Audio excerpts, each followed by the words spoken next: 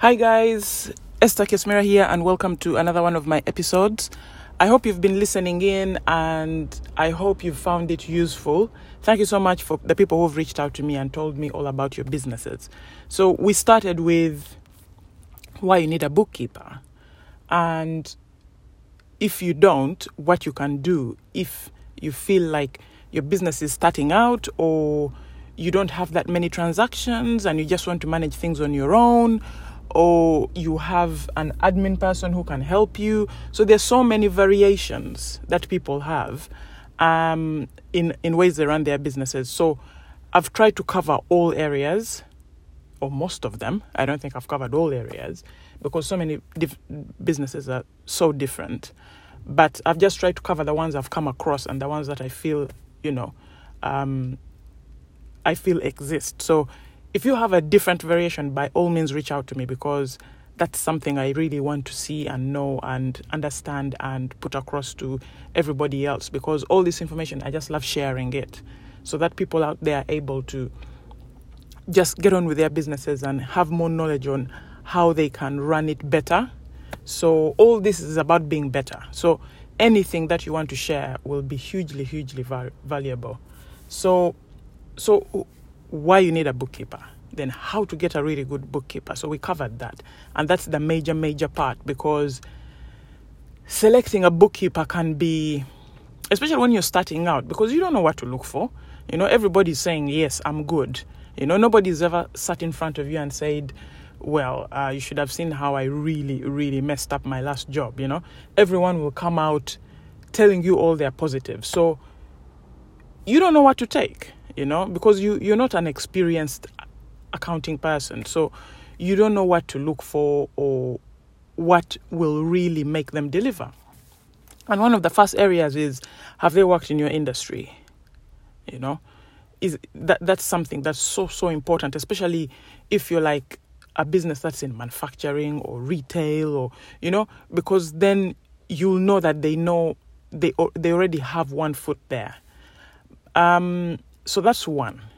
But one of the major ones I feel you should look out for, because industries, if you think about it, you can always learn. I've been thrown in industries I've never worked in before. I'm in industries like in robotics and things like that, and photography, and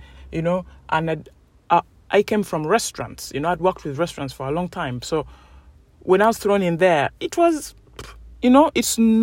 it's not really very different, It really isn't. Apart from like if you're in construction and then you have, some different ways you have to report stuff. But if you're in most industries, a lot of the accounting principles are the same.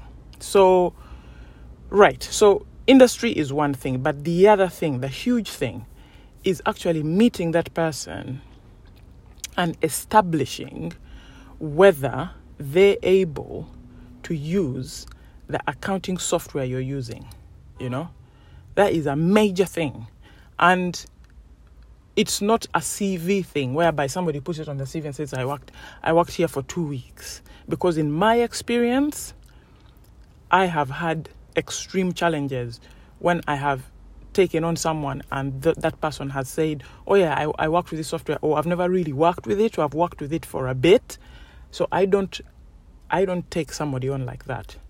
I want somebody who will confidently tell me that this is my certification in this software, because that's what these good softwares do. They'll give you advisor status. So you need somebody who has advisor status in the software you use, because these advisor statuses, they're qualified every year, So they have to, in order to maintain that certificate, they have to keep being qualified. So one of the ways of finding a good person is if you go, most softwares have advisors, like I use Xero, Xero, that's the major software I use. And you'll find that they have advisors. So they're like, find an advisor. So these advisors have maintained their certifications, So that's the kind of thing you want. You want somebody who has been able to to get the certification, but more importantly, to be able to maintain it, because then you know that they have a lot of knowledge in the software that you want to use. So it's a major step in the right direction, because now you know that even if they mess up, they know how to correct things, you know. They really do, because there's some softwares, if you mess up, then you've really messed up. So if the person doesn't even know what they're doing or how to make the correction, then they completely mess it up. And then the knock-on effect is you sending wrong invoices or statements to your customers. So they'll think you're trying to rip them off, and yet you genuinely have errors in your system that you can't really correct. It can become messy. Believe you me, really messy. But if you have someone who shows you knowledge, who shows knowledge through a certification, not through I worked here for 2 weeks and used that system. No. Real certification that you can verify from the accounting software provider, then that is somebody who is good. Next, you're now getting someone who has accounting knowledge. Now, that's the big one, because there are so many people giving so many certifications in accounting, you know, in bookkeeping. So this one is, how long have you worked in accounting and what qualifications do you have? So you're not looking for somebody who has worked there for a year, because now they're coming in like apprentices. Because accounting does not take a year to learn. I can tell you that for free. You know, I did certs. I did exams for 10 years. So it's not 1 year thing. And then, you know, you're an accountant or a bookkeeper. So you need somebody who has had at least a 3-year course, you know, and maybe done AAT. There's this thing called AAT. There's this thing called ACCA. There's this thing called CIMA. There's this thing. There's so many certs out there, but look at the ones that you feel cover a wide area of knowledge, and then you start to think, okay, that this person really knows what they're talking about. So those are the 3 areas I focused on, but the 2 major ones were the certifications and the actual bookkeeping qualifications. So those are the things that I feel are important when you're looking for a bookkeeper. And a lot of these things you're not going to find by advertising, you know. The thing I've seen is that when I've gone to these recruitment sites and said I want a bookkeeper, oh my goodness me, I've got like 400 CVs. Some of them are even in areas that are not accounting related at all, you know. This person just sends their CV out. So then you're now finding like you're going through all these CVs, your time. For me, my time is my most precious thing. So now you're spending a lot of time sifting through all these CVs. You can get some really good ones, but that takes time.